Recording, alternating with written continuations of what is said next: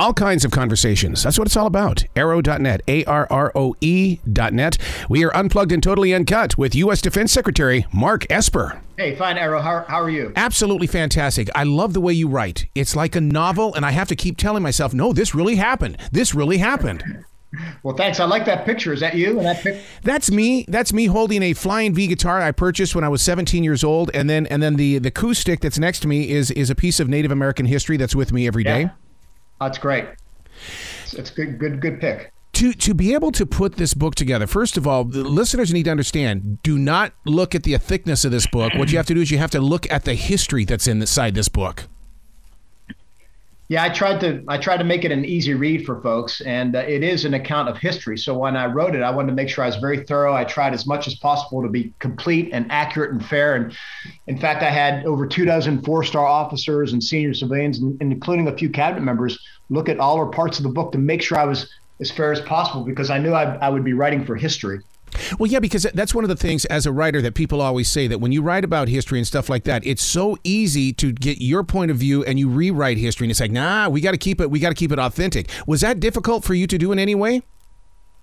No, on one hand, but on the other hand, you got to be careful of your own biases. So that's why I wanted to get others to review it, because context and all these things matters. People want to pull out a quote here or an anecdote there, but you have to have the broader context in all its richness and levels. And, it's particularly in these jobs where you're the Secretary of Defense, but you got to manage the Department of Defense. You got your military service members. You have to deal with Congress and think tanks and, of course, the media, allies and partners and adversaries. And all these things factor into any one decision at a time. So people want to pull out this decision and say you did a good job, or pull that one out and say you did a terrible job. You need to provide people that context, and that's what I tried to do when I wrote. The book we're talking about is A Sacred Oath. In listening to it, reading it and things like that, especially when we were talking about Venezuela, it's almost like, whoa, a sacred oath. Are there some codes of silence here as well? Well, the reason why, again, I wrote this book, and to answer critics who say, well, why didn't you resign? These things happen, like the Venezuela, the idea of conducting some type of attack on Venezuela.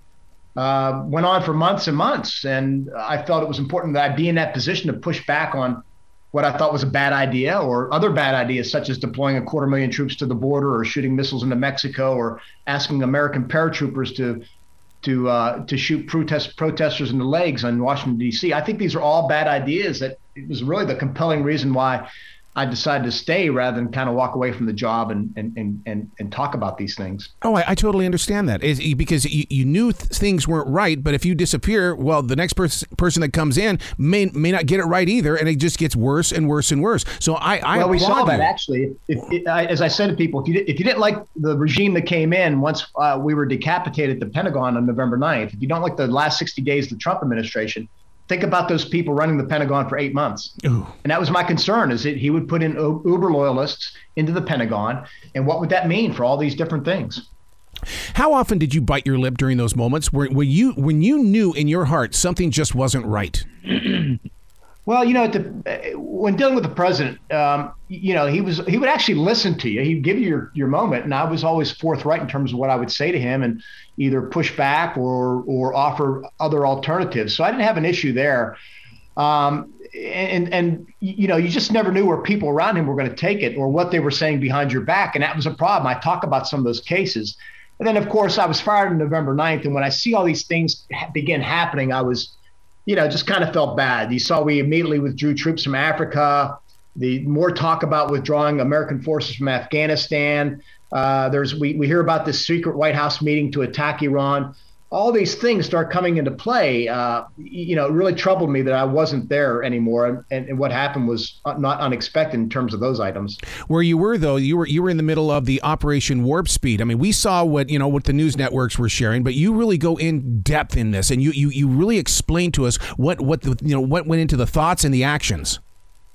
Yeah, it was really I think one of the greatest public-private partnerships in our history, and I was thankful to be co-leading with Alex Azar. But look, the military did a great job. Not me personally, but the military did a great job in terms of supporting Americans in hospitals, with field hospitals, the hospital ships, and then the effort to come up with warp speed. That was another reason why I just couldn't leave. I couldn't walk away from the American military at this pivotal time in our nation's history, when they're out in the streets of America helping our country deal with COVID and not knowing what this pandemic really was. I mean, we look about it back now. We have 2 vaccines and we have therapeutics and people aren't dying like they used to, but we didn't know that in February, March, and April and May of 2020. So much has changed for the good.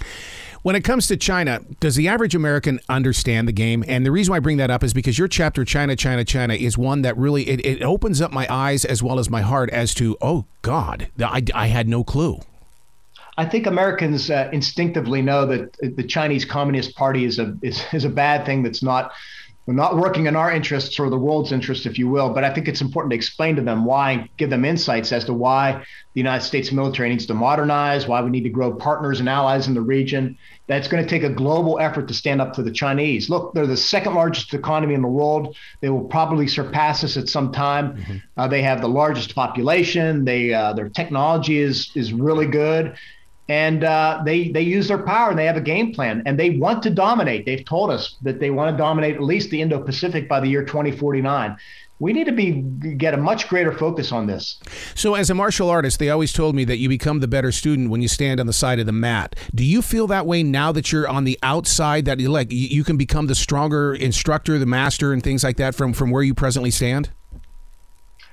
You know, you're more free to speak, right? When you're in administration, you have to ride for the brand, if you will. So whether it's me and kind of defending the administration's policies, or whether it's my successor, Lloyd Austin, defending President Biden, you go back. I mean, obviously, you have more freedom to speak and to share your own personal views rather than just either repeating or some of the administration's views. So yeah, I feel, I can speak more candidly now. It's a reason why I wrote this book, is to kind of put some of this stuff out on the table for the American people, but to do it because I was writing for history in a more thoughtful and comprehensive way, because then we could have a good discussion about what was really happening and what was succeeding or preceding those moments in time. Oh my God!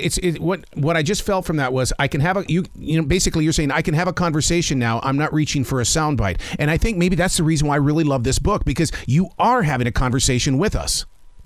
You put it better than I did, Michael. So much, particularly the media, wants to distill things down to a soundbite. But we don't operate in sound bites. We operate in long chapters. And the words precede you, the events that precede you matter. They shape the decisions you make at the time. And it's easy to go back and armchair quarterback things. But when you're in that moment, you go with what you have. Wow. Well, Secretary, I can't thank you enough for this book. I mean, it's a long read, but it's a well worth read is what it is. And please come back to this show anytime in the future.